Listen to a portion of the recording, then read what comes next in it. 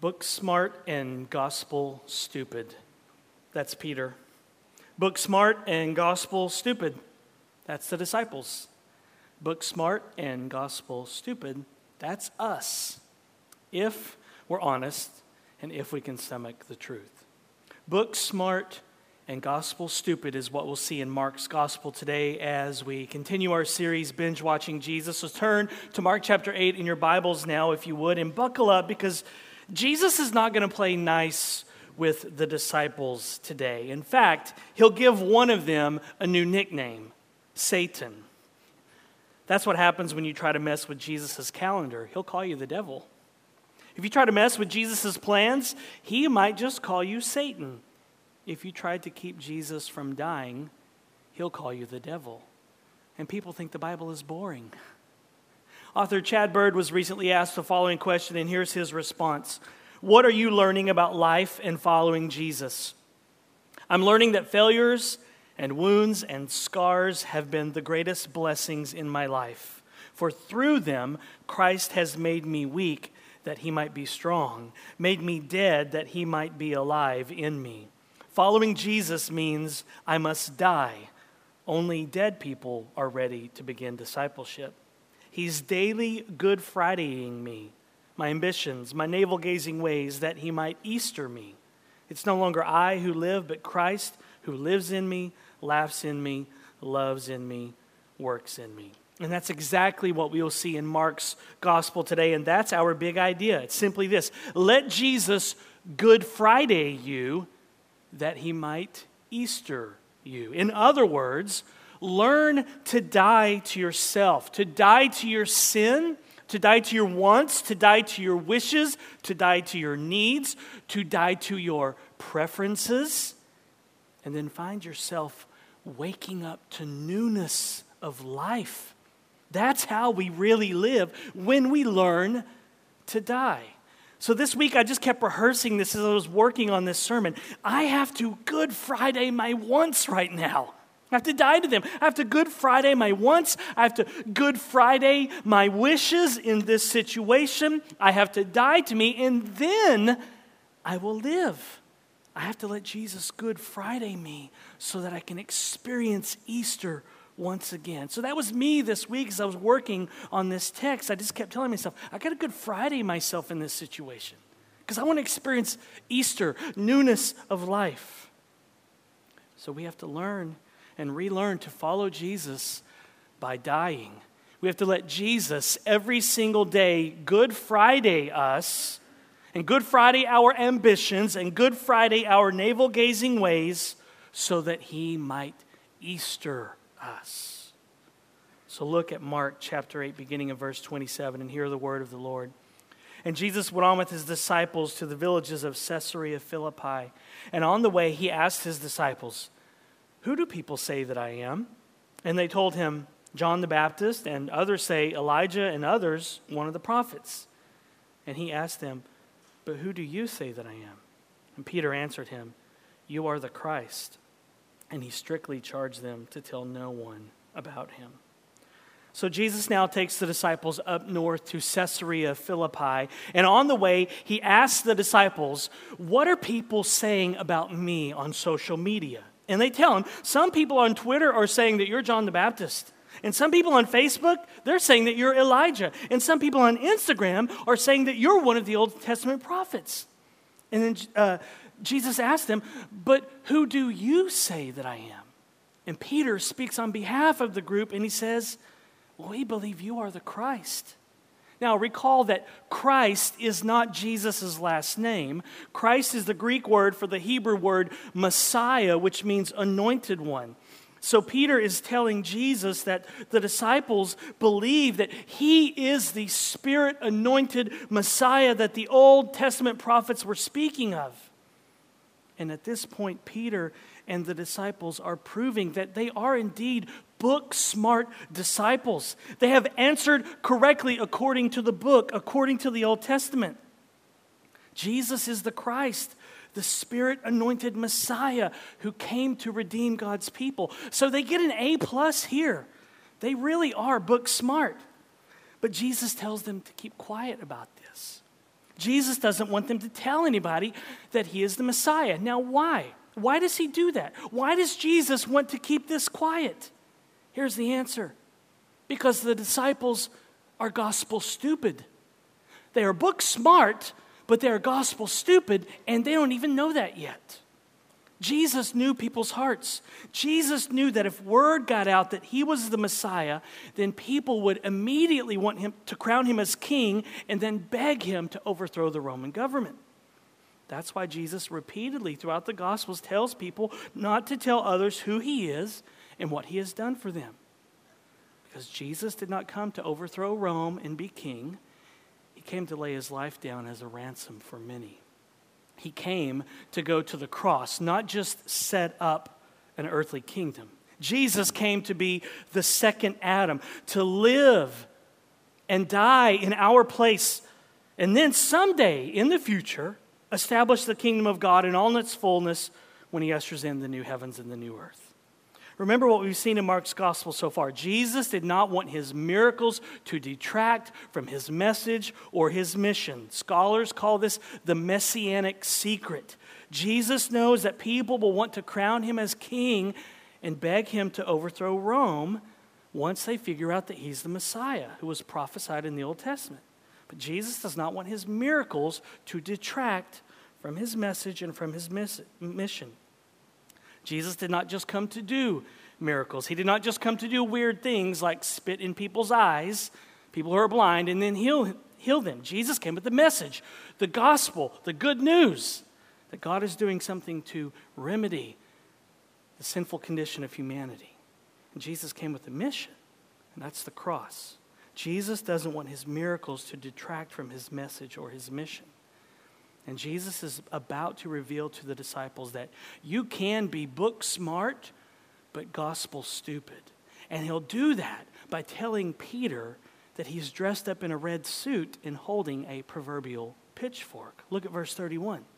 And Jesus began to teach them that the Son of Man must suffer many things and be rejected by the elders and the chief priests and the scribes and be killed, and after 3 days rise again.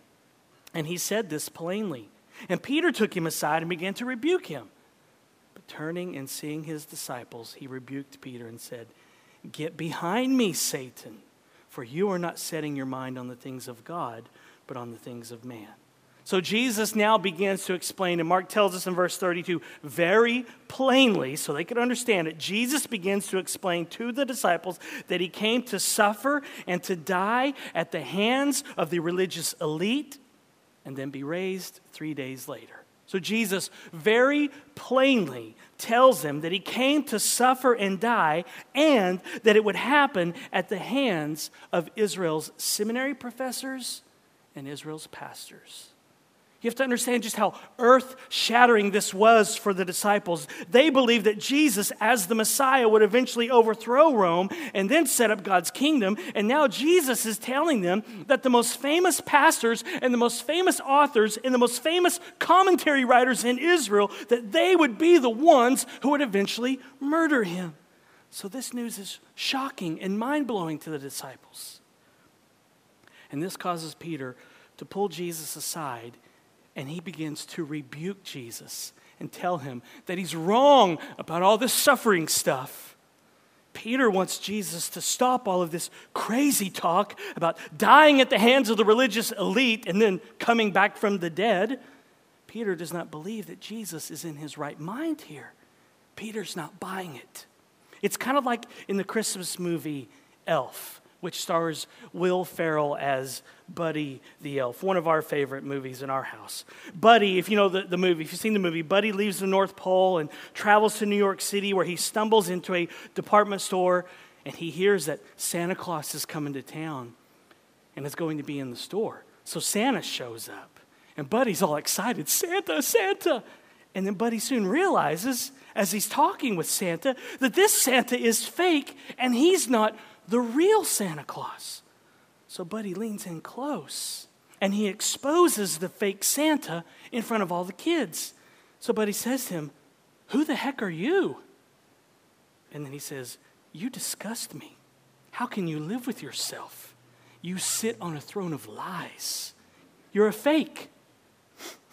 You stink. You smell like beef and cheese. You don't smell like Santa. That's Peter here in Mark chapter 8. Peter pulls Jesus aside to rebuke him and basically says to Jesus, who the heck are you? How can you live with yourself? You're supposed to live, not die. You sit on a throne of lies. You're supposed to be sitting on David's throne. And you're talking crazy with all this dying and coming back to life business. You smell like death and cheese. You don't smell like the Messiah. And how does Jesus respond to all of this, you're the fake Messiah business? In short, the conversation goes like this. Peter says, get behind me, Santa. And Jesus says, get behind me, Satan. Peter and the rest of the disciples just can't seem to comprehend that Jesus came to die. They are the blind man that we saw last week in the last paragraph. They only see Jesus halfway. Remember that blind man healing where Jesus healed the man, spit in his eyes, healed him partially, asked him a question, and healed him again. That was a parable for the disciples. Jesus was saying, you are only seeing me halfway. They only see Jesus halfway. Their eyes are blurry. They are book smart, but gospel stupid. Jesus doesn't smell like the Messiah to them. He sits on a throne of lies because the Messiah was supposed to come and triumph over Rome and triumph over all the kingdoms of the world. And so Jesus calls Peter Satan because Satan wants to stop Jesus from going to the cross. The devil doesn't want Jesus to lay his life down for his elect. But Jesus turns, and Mark tells us, he looks at the disciples, and this then steels his resolve to continue on his mission to the cross. That's why Mark tells us that in verse 33. But turning and seeing the disciples, Jesus hears the whisper of Satan in Peter's words, and when he turns and he sees the disciples, he is more determined than ever to lay down his life. And when Jesus turned and saw the disciples, he saw you. He saw me. He saw anyone who would place their faith in him. And so seeing the disciples, after Peter says this, seeing the disciples and seeing you and seeing me, it steeled the resolve of Jesus. It strengthened him to go to the cross for our sins. It's unbelievable and it's amazing. Jesus was thinking of you, how he would lay his life down for you when he called Peter Satan. Jesus was thinking of you when he saw the disciples. When Jesus heard Peter's devil-scented words, he was thinking of saving you, Christian, and how he would do whatever it took to get to the cross. And with his rebuke, Jesus is exposing Peter here as being book smart but gospel stupid. And the reason why is given in verse 33. Because Peter was not setting his mind on the things of God, but on the things of men. Peter was essentially saying this to Jesus. Look, boss, there's a whole other way to go all about this. Death is not the way. The cross is not the pathway for success. This business model won't work, Jesus. It will only end in failure. So Jesus rebukes Peter and tells him that all of this man-centered talk is really just devil talk. Peter wasn't setting his minds on the things of Satan per se, meaning Peter wasn't thinking of pentagrams and black magic and playing with Ouija boards. Peter was setting his mind on the things of man. Natural, reasonable, understandable things like survival, like avoiding death, like avoiding suffering, like avoiding pain. Peter was thinking about natural and reasonable and understandable things. And Jesus will have none of it, because his whole mission is centered on the very things that Peter and the disciples seem to be allergic to: suffering, death, pain, the cross. Peter and the rest of the disciples and us, we need people to pull us aside and whisper in our ears, let Jesus Good Friday you, that he might Easter you. We have to die in order to live. We need weekly reminders. We need daily reminders that the road to the empty tomb must pass by the bloody cross. To get to Easter, you have to experience Good Friday. To be raised up from the dead, you have to be raised up on a cross first. This is not what we naturally want, though. We aren't comfortable with death. We're comfortable with comfort, right? With ease. But the way of Jesus is death. Dying, rising every day, and dying again, only yet to rise again. Dying and rising over and over again is the pathway of discipleship. And what empowers us to die? It's the gospel. It's the good news that Jesus died for us. It's what Paul says in Colossians 2:14, that our sins, the legal record that stood against us, our debt was nailed to the cross. That's the indicative. Our sins are forgiven. And then after that, Paul says in chapter 3 of Colossians, put sin to death. Then comes the imperative. Your sins are forgiven, now put sin to death. It's the gospel that empowers us to put sin to death. It's that Jesus died for us that empowers us to put sin to death in our life. Jesus is very plainly teaching the disciples the way of the kingdom, that the way up is down, that the way to life is death. And these are things that we are often allergic to. And so Jesus is saying to each one of us today, learn to die to yourself. To die to your sin, to die to your wants, to die to your wishes, to die to your needs, to die to your preferences, and then find yourself waking up to newness of life. Die and experience resurrection every day, because that's when life comes, when you're not the center of the world, when I'm not the center of the world. We actually begin to live when we don't act like we're the king. That's how we really live.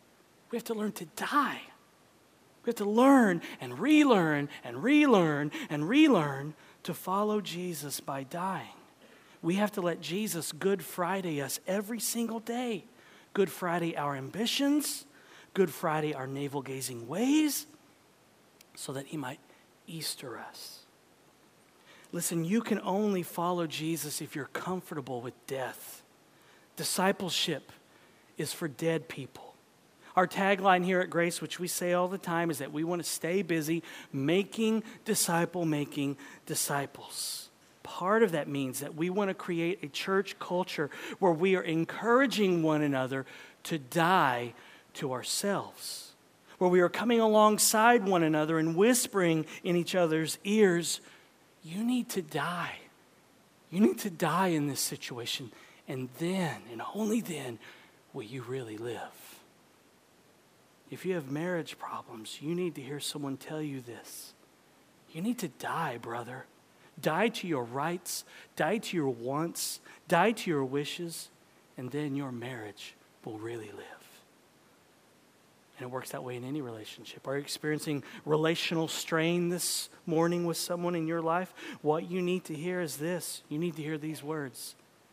You need to die.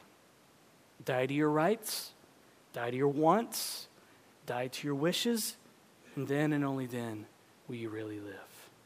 That's how life comes. That's how restoration comes. That's how peace comes in relationships that are strained. It's when we die. Dying will actually set us free. Only dead people are ready to begin discipleship. And that's exactly what Jesus says as he now pulls the crowd in, pulls them in a little closer to explain the way of the kingdom. Look at verse 34. And calling the crowd to him with his disciples, he said to them, if anyone would come after me, let him deny himself and take up his cross and follow me. For whoever would save his life will lose it, but whoever loses his life for my sake and the gospel's will save it. For what does it profit a man to gain the whole world and forfeit his soul? For what can a man give in return for his soul? For whoever is ashamed of me and of my words in this adulterous and sinful generation, of him will the Son of Man also be ashamed when he comes in the glory of his Father with the holy angels. And he said to them, truly I say to you, there are some standing here who will not taste death until they see the kingdom of God after it has come with power. So Jesus tells the crowd that discipleship and following Jesus, it's for dead people. And that's a great place to be, actually. As Robert Capon says, Jesus came to raise the dead. The only qualification for the gift of the gospel is to be dead. You don't have to be smart. You don't have to be good. You don't have to be wise. You don't have to be wonderful. You don't have to be anything. You just have to be dead. That's it. Discipleship is for dead people. To follow Jesus, you have to deny yourself and take up a cross. To follow Jesus, you have to deny all of your attempts at trying to impress God in order to win his favor, as if you could really do that. You have to die to self-justification through the law. You have to die to thinking that even some part of your salvation rides on your shoulders. You have to deny trying to save yourself through your works. That's the leaven of the Pharisees that we saw last week that Jesus warned the disciples about. Self-righteousness, Jesus is saying, must be put to death. To take up your cross is to be united with Christ. It's to be in union with him by faith. It's trusting in his life, death, and resurrection. To take up your cross is to deny all the ways that you deny the cross. To take up your cross is to deny and to put to death all the ways that you deny the cross in your life. And here's how we often deny the cross in our lives. It was in our prayer earlier. When we think of Jesus more as our example of good living than our substitute to trust in, we deny the cross. When we just look at him as a good model, we deny the cross. When we believe, even for 1 nanosecond, that our obedience earns anything from God, we deny the cross. When we believe the accusations and the condemning lies of Satan, we deny the cross. When we live with a critical spirit toward others and remember their sins against them, we deny the cross. When we hold on to bitterness and we dwell on other people's sins and what they do wrong and how they irk us and how they bother us, we feel good about ourselves, but you know what we're actually doing? We're denying the cross. When we wallow in self-contempt and shame, we deny the cross. When we refuse to believe that God loves us as much as he loves Jesus, we deny that Jesus' work on the cross was enough to redeem us and reconcile us to our Father.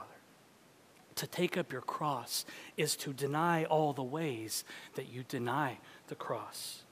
Jesus is clearly telling us that the way to be saved from God's coming wrath, which is coming because of our sin and our rebellion, we have to own that.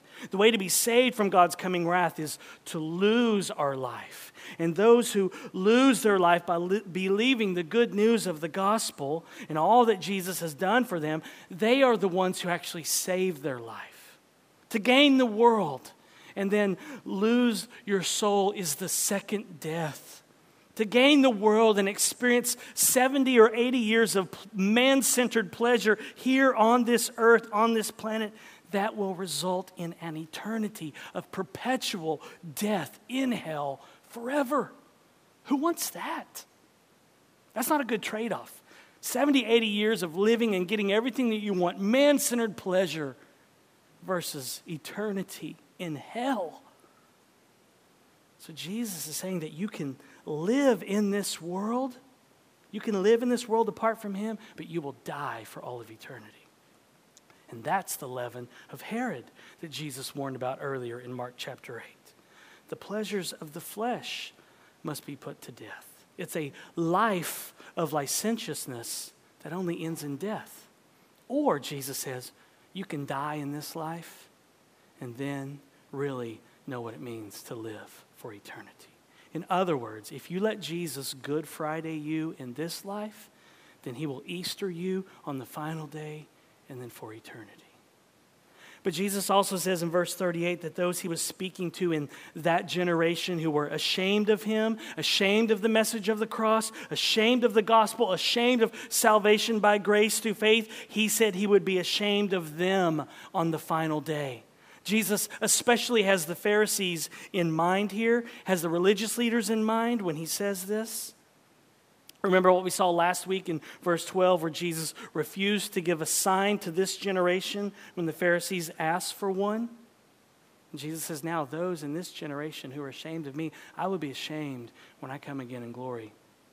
And it wasn't just for that generation alone. There are still people in churches today who want to water down the cross. They want to dilute all this talk of the cross. They're like Peter, and they want to deny Jesus his cross.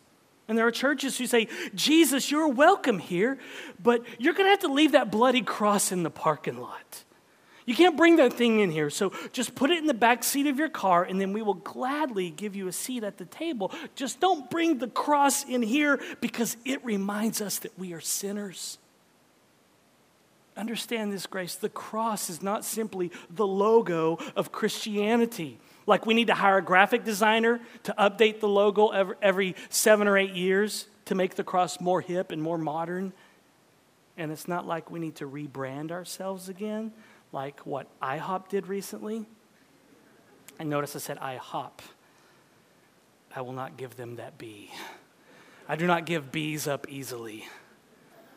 We don't change who we are and what we are about. We don't need to update the logo. It remains bloody, gruesome, smelly, flesh, skin, bones, death. That's what we are about. And it's why the cross is central in this sanctuary, because we need a weekly reminder right in front of our faces that we are in the business of death. We need a weekly reminder that this whole thing is riding on Jesus and not on us. And that's good news, isn't it, Grace? This whole thing is riding on him. That it's all about his death for us. So that cross right there should make your heart leap when you walk in this room every single week. You should walk in here and see that cross first thing, and your heart should leap within you and say, it's not riding on me. That's the best thing I've ever seen. It's not riding on me, it's all riding on him. That cross should remind you every week when you walk in here that you belong to Jesus, and because you belong to Jesus, he's not ashamed of you. To save your life by linking your life with the bloody death of Jesus on the cross means that Jesus is not ashamed of you. To lose your life, to forfeit your soul, is to have Jesus be ashamed of you when he comes again in glory, which is what he says in verse 38. Whoever is ashamed of Jesus and his cross, ashamed of Jesus and the gospel, Jesus said, I will be ashamed of them. I will be repulsed by them when I come again, because when he comes again in glory. He comes in glory, he comes in purity, he comes in red, hot holiness, and he will be absolutely repulsed by sinners who never trusted in his work. But in this life, whoever can look at the bloody, gruesome, grotesque cross and take it up as their own death, they are the ones who will experience seeing the joy on Jesus' face when he returns. What a smile Jesus will have on his face when we see him in glory. I cannot wait. How do you picture Jesus when he comes again? Do you think he's going to have a frown on his face? Do you think he's going to have his arms crossed and just think, I'm so glad this is over, because you just kept failing every week, every single day? When Jesus comes again, there's going to be a smile across his face, and he cannot wait to see you and embrace you. That's what it's like for those who are in union with him. I can't wait to see him. I'm not afraid to see him. He's my Savior. And I believe the good news of the gospel, and I believe when he comes again and I see him break through the clouds, it'll be the greatest reunion ever. I might push y'all out of the way. I'm just going to tell you now ahead of time. okay? I'll have my resurrected, glorified body, but somehow it will not be sin if I push you out of the way to get to Jesus first. And if we have been united with him in a cross death like his, then we are God's children. And if we're God's children, then God is our Father and Jesus is our big brother. We are in God's family. This is how closely related to Jesus we are. We are in union with him, our older brother. And we are being brought home to glory in spite of all the shameful things that we think right now, and the shameful things that we say right now, and the shameful things that we do right now, and the shameful motives that are driving everything that we think, say, and do. We are being brought home to glory, Jesus says in verse 38. And on that day, when we stand before our Heavenly Father, Jesus will say, Father, even though they did a million things to get written out of the will, the inheritance is theirs, their family. I am not ashamed to call them brothers. He will not be ashamed of us on that day, even though he has a very dysfunctional family. And if you have a dysfunctional family, sometimes you're tempted to be ashamed of them, aren't you? Jesus has the most dysfunctional family in the world, and he's not ashamed of them. He's not ashamed of us. He's not ashamed of you. And on that day, as it is every day right now, the devil, the great accuser, will probably try and point his finger at us and say, them? They belong to you, Jesus? But they do what I do all the time. Do you know how unfaithful they are, Jesus? How fickle they are? The promises they make that they break all the time, all their so-called recommitments and rededications to the Lord, and then they totally blow it. How easily they listen to me, Jesus. Do you know what they think about in their brains when no one's around? Do you know what they say, what they do when no one's looking? I can't believe you associate with these people, Jesus. Aren't you ashamed of your family, Jesus? That's what the devil does now, and I assume that he may even try that trick on the final day too. And what will Jesus say then? In public, in front of all the hosts of heaven, in front of myriads of angels, Jesus will say, that's my brother that you're pointing to, Satan. That's my sister that you're accusing. This is my family. They don't embarrass me. I'm not ashamed of them. They're my family. I highly suggest you point that pointy, accusing finger down, devil. Of course, the devil does accuse us now, doesn't he? He loves to heap shame on us. And when he does, he has one intent, one goal when he shames us. And that is, if possible, to literally humiliate us to death. And that's why the devil uses shame. And that's why Jesus tells us in Hebrews 2:11 that he's not ashamed to call us brothers. The intent of shame is to humiliate you and me to death. Shame makes you feel unclean. That's shame. When you feel like something's wrong with you, when you feel dirty all the time, like you can't shake that feeling of just feeling dirty all the time. You feel like you've not measured up. Can't seem to get your act together. You feel worthless. You feel embarrassed when you think about things that you've done and said. When you feel rejected and you feel inadequate and you feel humiliated and you feel filthy and disgusting and repulsive and disgraced and unlovable. All because of things that you have done or things you haven't done that you should have done or even things that have been done to you by someone else. That's shame. And so what do we do when shame intrudes and interferes in our lives? Here's a sign that shame has intruded in your life. You try to hide things, and you cover up, and you feel exposed. You never feel good enough. You feel like you can't be loved even by God. These are the telltale signs of shame. Trying to hide things and cover up. Let me ask you this morning, what are you trying to hide? What are you trying to cover up this morning? Bring it to the table today. Bring it to the Lord's Supper today. We've all experienced shame. We've all been beat up by shame. We've all felt that deep sense that we are unacceptable because of something that we have done or something that was done to us. We feel disgraced. We feel less than human. And that's how shame works, because shame is dehumanizing.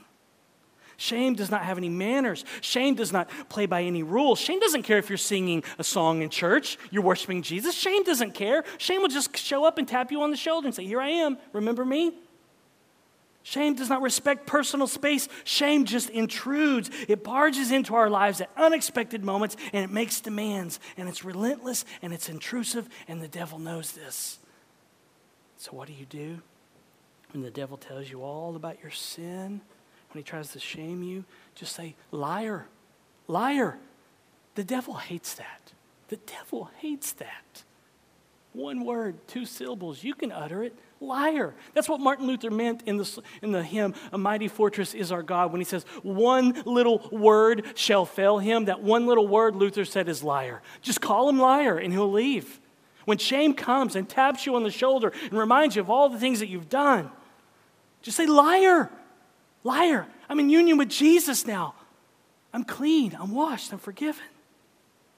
Christian, it doesn't matter what you've done, what you haven't done, or even what has been done to you. Jesus says to you today, because of my cross, you are accepted, and you are forgiven, and you are clean, and you are washed, and you are loved. And my past is your past, and your past is mine now. Your past doesn't belong to you anymore, Jesus says. It belongs to me. It's not yours, and so let go. I nailed it to the cross. I threw it into the depths of the sea. There's no trace of it anymore. It's gone. You're mine, and I'm taking you to glory, Jesus says, public glory, so rest in that. And if Jesus were here today, he'd stand right next to you in front of every person that you've ever known in your life, and he'd put his arms around you, he'd put his arms around dysfunctional you, and he'd say, I love you. You belong to me. However, as Jesus warns here, for the unbeliever, the final judgment is one of terror and being exposed. Every unbeliever will stand before God and be exposed as sinners, exposed as rebels who broke God's law. It will be a time of fear and sadness for them. But please understand this, the final judgment is not primarily about striking fear in the unbeliever. Rather, the final judgment is primarily the occasion where God publicly and definitively demonstrates his love for his elect people. It's primarily about his people being vindicated and God being glorified in redemption and us seeing his smiling face and feeling his warm embrace. So for the unbeliever, their shameful sins will be remembered and brought up at the last judgment. A movie of their life, if you will be played, and they will be publicly convinced of their guilt. But if you are in union with Christ, God dealt with your sins at the cross. Jesus offered himself up once for all for your sins. God dealt with your sins at the cross. When Jesus was condemned on the cross, Christian, you were condemned with him. When he died, you died. God judged your sins at the cross. Let me say that again. God judged your sins at the cross already, Christian. When you believed and were justified by faith in Jesus, that was God's final judgment on your sin. Justification, being declared righteous, is God's final judgment on your sin, Christian. When he declares you righteous, that's his final judgment on your sin. And that happens because you're crucified with cross, because you've taken up your cross, because you're in union with him. Which is why Paul says in Romans 8, who shall bring any charge against God's elect?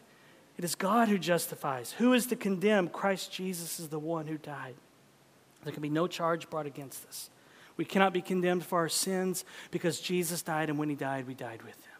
So when Jesus returns, he's not coming to deal with our sin. He's coming to save us, to save those who are eagerly waiting for him. And since Jesus has bound himself to you, he will testify for you before kings, even before the King of all creation, God the Father, on the last day. Jesus will testify publicly of his unfailing love for you on that day. Yes, the kingdom of God was on display in weakness and foolishness of the cross, as Paul says in 1 Corinthians 1:18, but it doesn't end that way. As Jesus tells the crowd in verse 1 of Mark 9, some standing there that day would not die until they saw the kingdom come in power. I think Jesus is referring to his resurrection here. After the weakness and foolishness of the cross, resurrection power was coming. So Mark 9:1 is saying to us, let Jesus Good Friday you, that he might Easter you. The cross and then resurrection, weakness and then power. And that's why we're not ashamed of the cross here at this church. It's front and center. And being front and center, it testifies to us each week of God's love for us. Rod Rosenblatt said, when the major stress in pulpit and curriculum shifts from Christ outside of me, dying for me, to Christ inside me, improving me, the upshot is always the same. Many broken, sad ex-Christians who despair of being able to live the Christian life as the Bible describes it.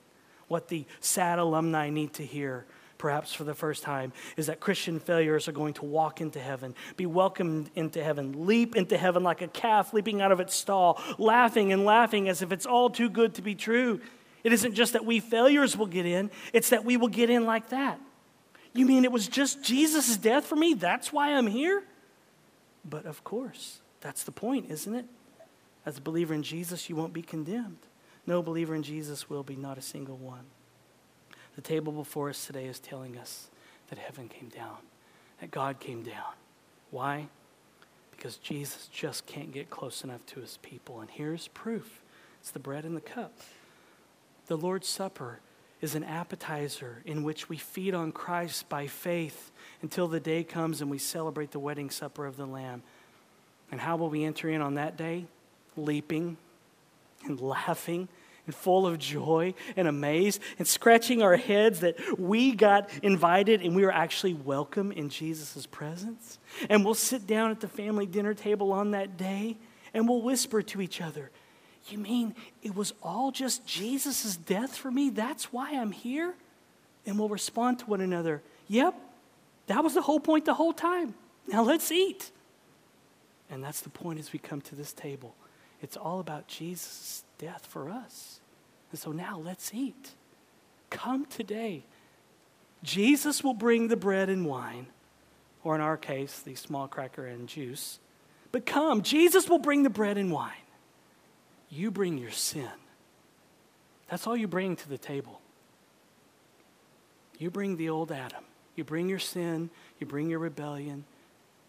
Bring your dirty thoughts. Bring those 4-letter words that you say. Bring your bad credit. Bring your arrest warrant. Bring your dysfunctional family. Bring your broken summer youth camp promises. And bring your internet history. And Jesus will bring the bread and wine. And then we can party. And then we can celebrate. Let's pray, and then let's eat. Father, thank you for your love for us. We are dysfunctional, and yet you love us, and you're not ashamed of us. What glorious good news that is. Father, we repent this morning. We change our minds and say we don't want to live for ourselves. We want to die to self and live for you and experience newness of life. Forgive us, Father, of our sins. Wash us and cleanse us. May we feed on Christ by faith today and receive strength for the journey. And may we celebrate with joy this morning that you love us and you forgive us. In Jesus' name, amen.